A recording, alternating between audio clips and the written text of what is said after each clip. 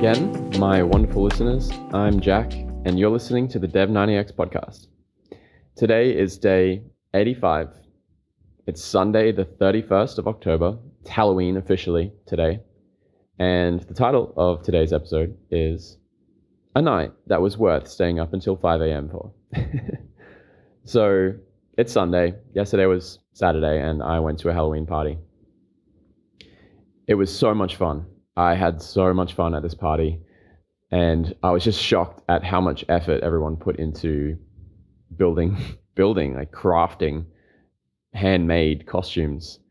It was just incredible to see the level of creativity that everyone put into their costumes, and I just didn't expect it. So I spent a good amount of money on a ticket to a party at a fancy venue, and there were over 150 people that came, and I probably only saw like 2 that were not dressed up. So it was worth it just for that, just to see this kind of parade of fashion that you just never see anywhere ever, only on Halloween, and even still only in special places like this where people actually care about dressing up and funneling all their creativity into a costume for one night. It was really good to see. It's actually kind of crazy here in Bali that some of these parties have really, really good prize money up for grabs for best costumes. And I'm sure there were plenty of other parties at other venues last night that had just the same level of quality, if not even higher. There's one party that was down in Uluwatu that had a prize money of $10,000 or around $10,000 for best costume. Just some serious money. So, yep, I had a great night. I stayed up until 5 a.m. I didn't mean to, but it happened. And you know what? I don't actually regret it. Normally, I would regret staying up that late, especially right now during this 90-day challenge where I know that I have to, get some work done the next day. I need to have a voice. I can't lose my voice. And that can definitely make it stressful. I actually got stuck in a traffic jam last night on my way home from Ubud. It's usually around a 45-minute drive for me to go from Canggu to Ubud on my scooter. And at nighttime when the roads are empty, that's usually a lot less, like 35 minutes or even less. But last night, it took me so long to get home because I got stuck in a traffic jam at 3:45 a.m. I couldn't believe it. But apparently on Sunday mornings, there's markets that start from like 2 a.m. And it was actually such a sight to see. Like, it was so surreal being, like in the middle of the night. It's like I got to this traffic jam at 3:45 a.m. The moon's high in the sky, the stars are out. It's like, it's that twilight zone, I guess, where, everyone usually is asleep.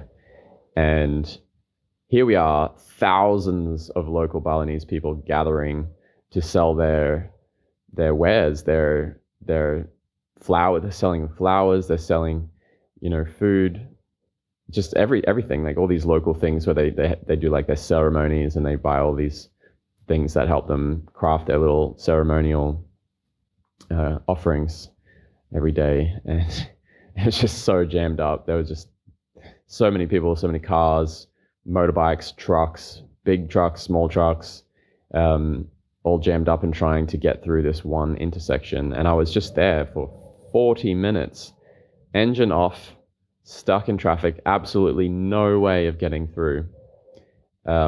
So it was a major test of my patience, and I really just had to sit back and kind of marvel at the sight. It's quite a sight to behold. Another thing is that I didn't drink any alcohol last night, and I have to say that it was a party where people were serving alcohol, but it was in Ubud as well, where typically people would prefer to drink cacao over alcohol to party. But people were definitely drinking, and I didn't, and I'm really glad that I didn't. It just makes such a big difference, and you can really I just want to say this. You can really party without alcohol. You definitely don't need it at all. It's the final week of the podcast. Friday is the last day, which is a good day for me to finish it up on Friday so I can finally have a weekend where I do nothing. And that is the plan. I plan to not think about work at all for the next weekend.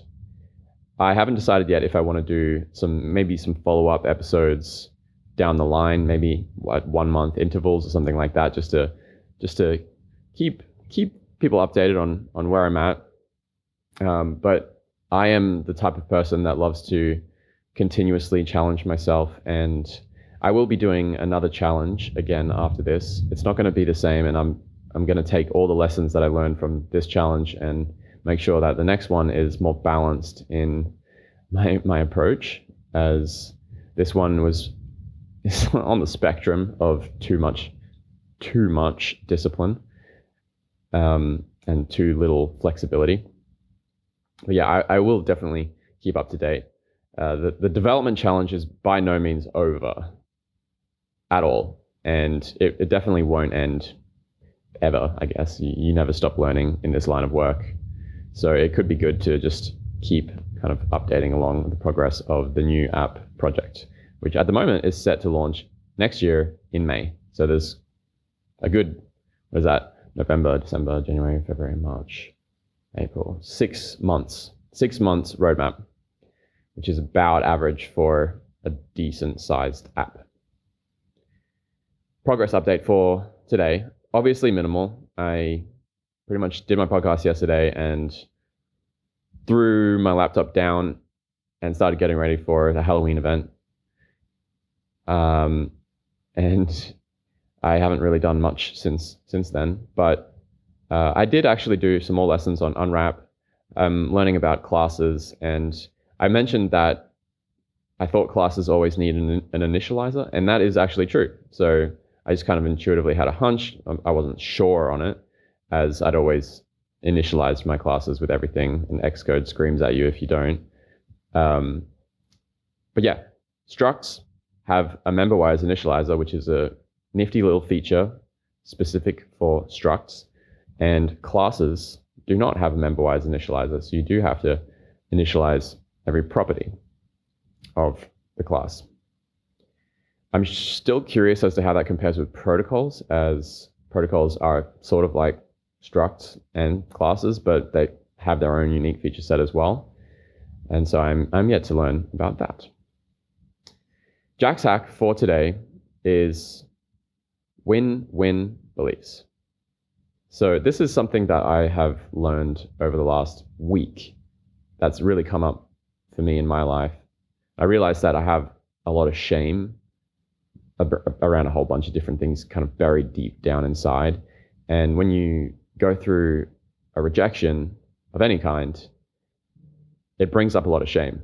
It brings those things that you don't like about yourself right to the forefront and slams it straight in your face and goes, here you go.